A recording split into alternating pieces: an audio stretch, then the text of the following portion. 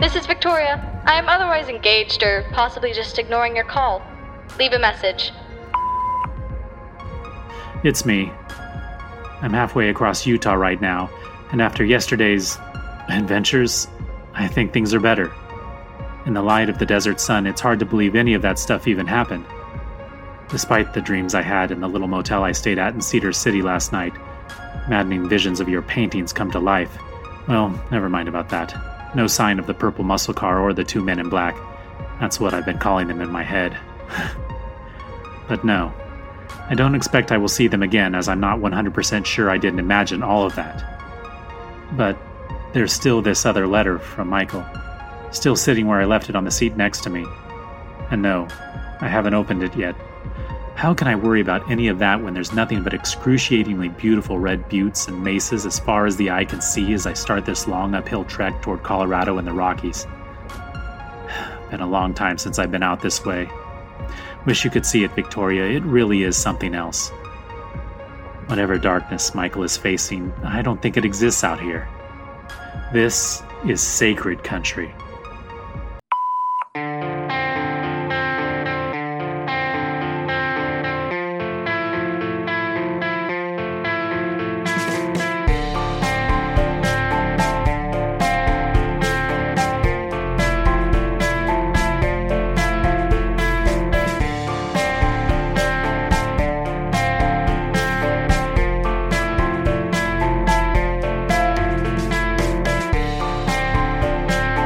You're listening to Letters from Arkham, written and performed by S. Lee Benedict.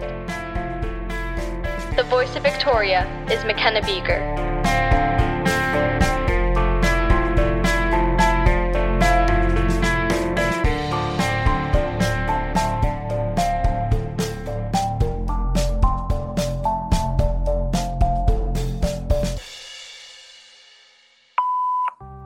I've stopped at a viewing area along the road, Vic, a canyon stretching off into the desert called Black Dragon Canyon along I-70. That's a name I'm sure you can appreciate, dragons being something you used to love if I recall. It's all you would draw when you were much younger than you are now. No unicorns for you, Miss Victoria. Nothing but dragons hung all over my refrigerator door, nary an uncovered surface to be found. In better times. I've got Michael's most recent letter in my hand. As I stand here staring out at the expansive desert that seems to stretch into the infinite, I've been fiddling with the edges of the flap, too hesitant to tear it all the way open. I can't define or clarify this fear that keeps me from reading this latest mysterious missive.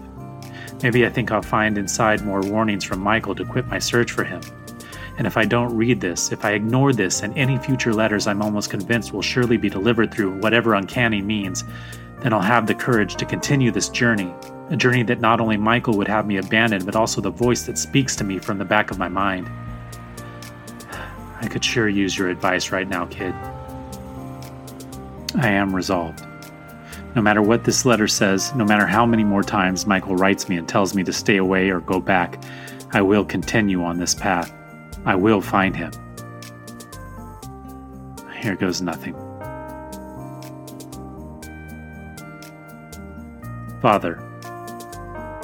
Father?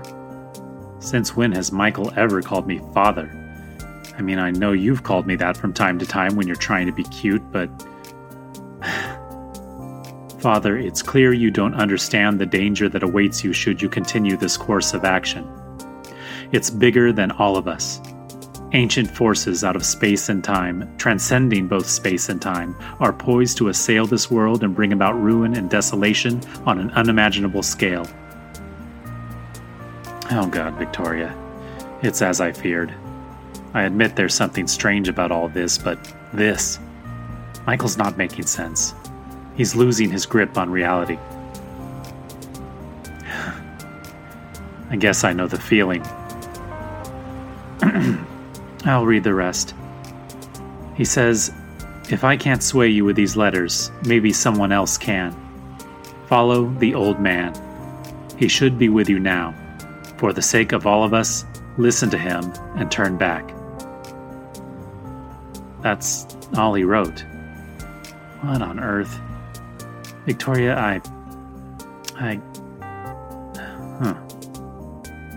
There's a man, standing at the far end of the viewing area next to an old beat-up antique of a truck. He's older, maybe late 60s or 70s, long white hair. Native American, I think. He's looking at me. Looking right at me. Victoria. What? Victoria, you're not going to believe this. I'm not sure I really believe it myself. I certainly don't understand it. I'm in the desert. Again. The man at the viewing area, he beckoned to me, clearly wanting me to follow him.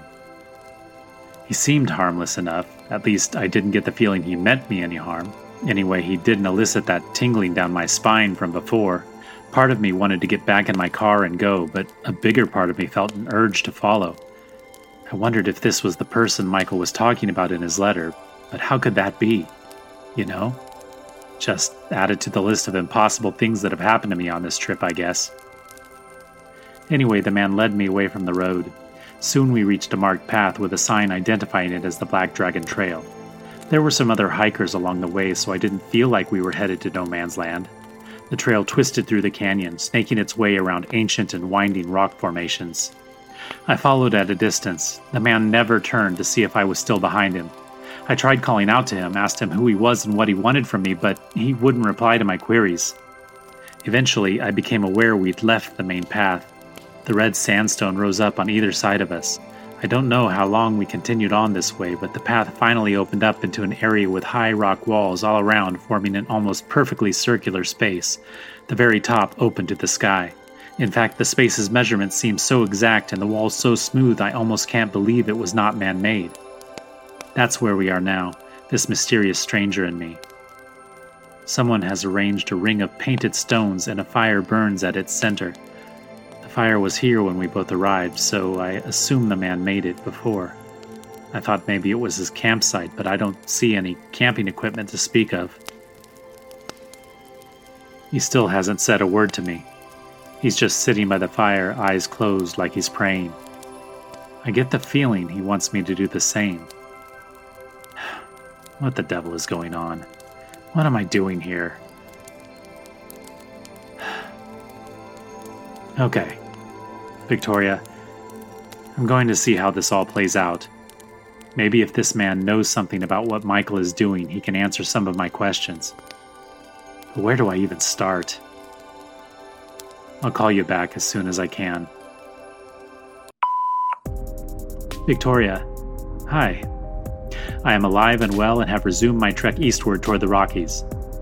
The man in the desert didn't murder me, as I'm sure you've gathered.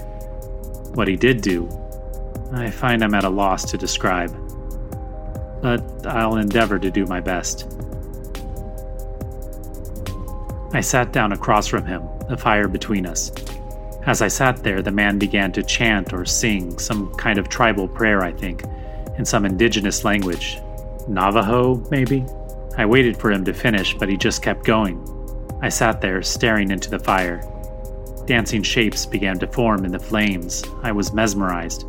Time passed without seeming to, but it also seemed as if an eternity had elapsed since I'd sat down by the fire. At one point I looked up and saw myriad stars overhead, amazed that at some point night had fallen without me even noticing.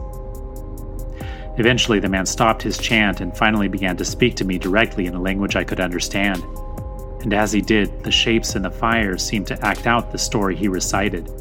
The old man told me his people's ancestors had long passed down stories of beings from beyond, warring races of powerful entities who ruled the earth before man ever appeared. Great Old Ones, he called them, and elder gods. He told me some of their ancient names, strange-sounding names consisting of long strings of consonants, but I don't think I remember them. Or maybe I do and just can't bring myself to utter them now, because doing so would make them real, give them life. Anyway, after eons of conflict, some of these beings returned to their dwellings in space or whatever dimensions from which they'd originated. But some of them went into the sea and dwell there still, sleeping, waiting for the stars to align and herald their return. And then the old man said that the near entirety of mankind's strife comes from these beings, from a malevolent psychic energy that emanates from them, and that irrefutable knowledge of their existence will drive a man insane. I'm not really sure what he meant by that, but he didn't give me a chance to ask as he continued his story. He went on to say that there are humans who worship these creatures, whose desire it is to hasten their return. He said these cultists can be found at all levels of our society, all over the world, secret societies that operate in the shadows who will stop at nothing to bring about their ultimate goal. Of course, this was all reminiscent of the things Michael wrote in his letters, all those things I'd cast off as sheer madness initially. But this old man's earnestness was so intense, but completely lacking any air of paranoid delusion like what you might find walking the streets of Los Angeles on any given day. I can't say that I outright believed what he was telling me, but I didn't disbelieve it either. After all, I've seen what I've seen, and I have a feeling I may see more before all this is finished. Finally, the man stopped talking, and we sat there in silence for quite some time before I even realized it. He looked like he was waiting for me to ask him something. I had so many questions, but found I really couldn't formulate most of them into words. So I just focused on really the only thing I cared about in all this, how he knows Michael and how Michael is involved in all this insanity. The old man stared at me then, stared right into my soul with these mysterious eyes that glistened in the firelight. And he said, "I don't know who you're talking about." He said the wind told him to bring me there and tell me these things. I was dumbfounded.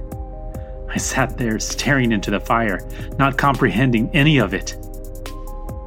The next thing I knew, the old man was gone. I hadn't even noticed him leave. The fire had died down and the rising sun was just beginning to lighten the sky overhead. I got up and went back to my car. It wasn't hard to find my way back out of the canyon. This is all so surreal, Victoria. If that was the man Michael spoke of in his letter, I'm not sure why he thought his myths would deter me from my course. Do you think I'm foolish? Would you counsel me to leave off as well? To abandon Michael to keep myself from whatever danger awaits me in Arkham?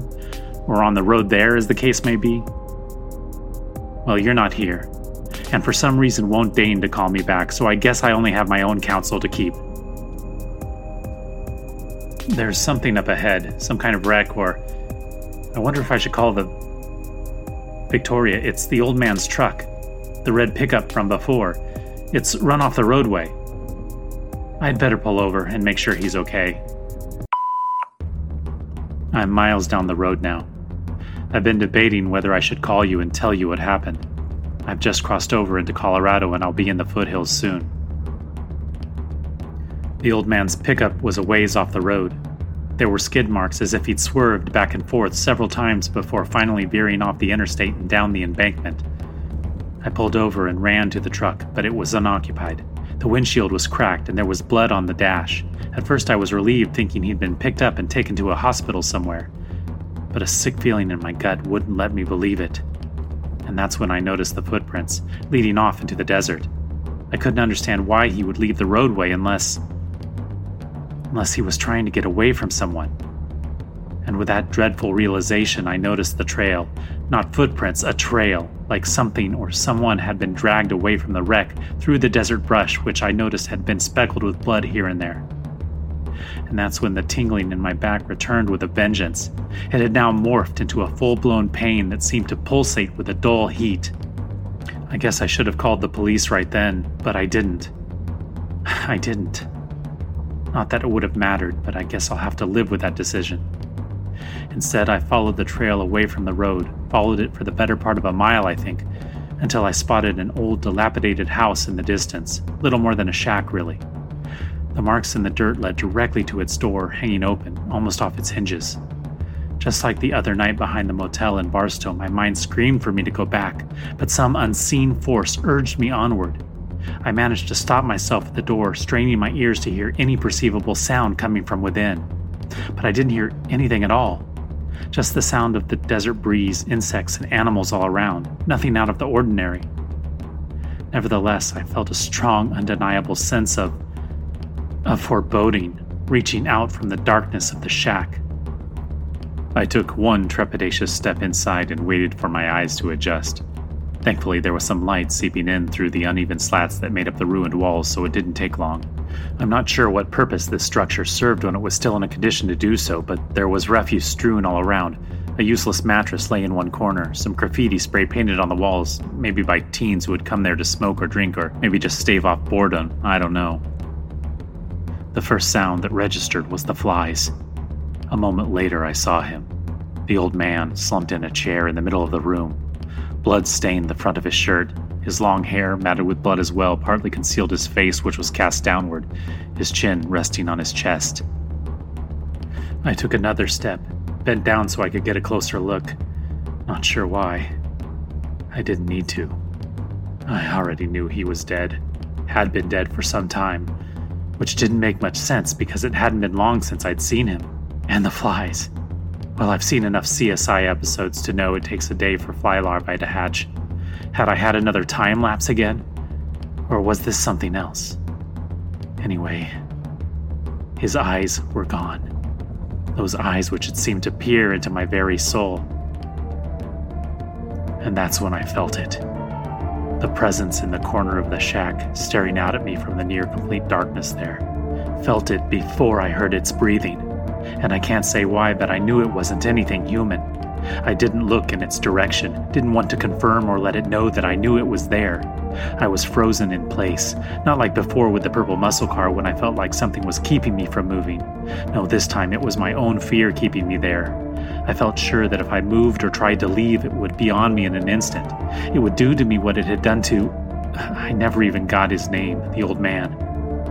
And I liked my eyes right where they were. I think I felt it move closer to me then. Still, I made no effort to flee.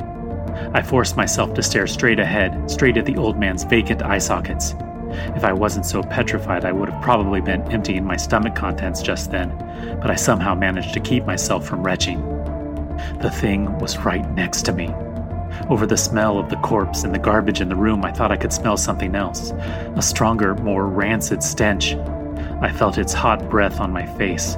I had to stifle a gagging cough. I just kept thinking that if I didn't acknowledge it, it would leave me be. But a large part of me wanted to look, needed to see what had done such dreadful things to this poor, poor man. But then I realized if I didn't look in its direction, I would be helpless when it finally decided to attack me. It would tear me to shreds without so much as a struggle. And I couldn't let that happen. I couldn't meet my end in this sad place, not when Michael needed me most. Better if I knew what I was up against. Better if I looked. It let out the slightest of sighs. Like that. And with that, I couldn't stand it a moment more. I turned quickly, and as I did so, I tried to back away, to put a bit of distance between me and it before it lunged at me. But I lost my footing and fell back, landing flat on my backside on the dirt-covered concrete floor. I yelled out, ready to do my best to fend off my attacker. But there was nothing there. Nothing at all. I sat there for several minutes, I think, my eyes darting all over the room, searching for my tormentor. But I saw nothing. And then I looked once again at the old man's still body. Except for the blood and his missing eyes, he seemed serene. Nothing really to suggest he had struggled or even suffered. I realized then it seemed as if he'd volunteered to have this done to him. In the end, his arms hung limply at his sides. I saw something clutched in his hand, a piece of paper, or so I thought at first. But when I looked closer, I realized it was an envelope. And I knew it was meant for me. Without even thinking about it, I took it and left. And just before I stepped over the threshold and out into the desert once more, I thought I heard a quiet, sinister laugh from the darkness. So I ran, and I didn't stop. And I won't stop. Victoria. What you must think of me. All of these things I've been telling you, you're probably much more worried about me at this point than you might have been about Michael. Trust me, kid. I'm worried about me too. I'm stopped at a gas station right now, but I'll be in Grand Junction soon and I'll stop there for the night. Then over the Rockies to Denver and into Nebraska, Iowa, and so on. It occurred to me a moment ago that I might not make it. Through no fault of my own, I may not even get to Arkham, to Michael. Who knows when something may come for me like it did for that old man back there. But I've got to try. Oh, right. There is the matter of this new letter I took from the old man's very dead hand. I barely even glanced at it for quite a long time after I fled the shack. I just kept it clutched in my own hand for miles, all crumpled up in my fist as I gripped the steering wheel even when I was leaving the last message to you. I finally put it on the passenger seat when I stopped at the gas station a few moments ago, and it's still there, face up, the impossibility of it taunting me. It's got the old man's blood on it. The postmark looks the same as the others, confirming its place of origin, and it's addressed to me as expected, no street address or anything. It just has my name and then Utah, USA. But there's something else different, something quite unexpected. This is not Michael's handwriting.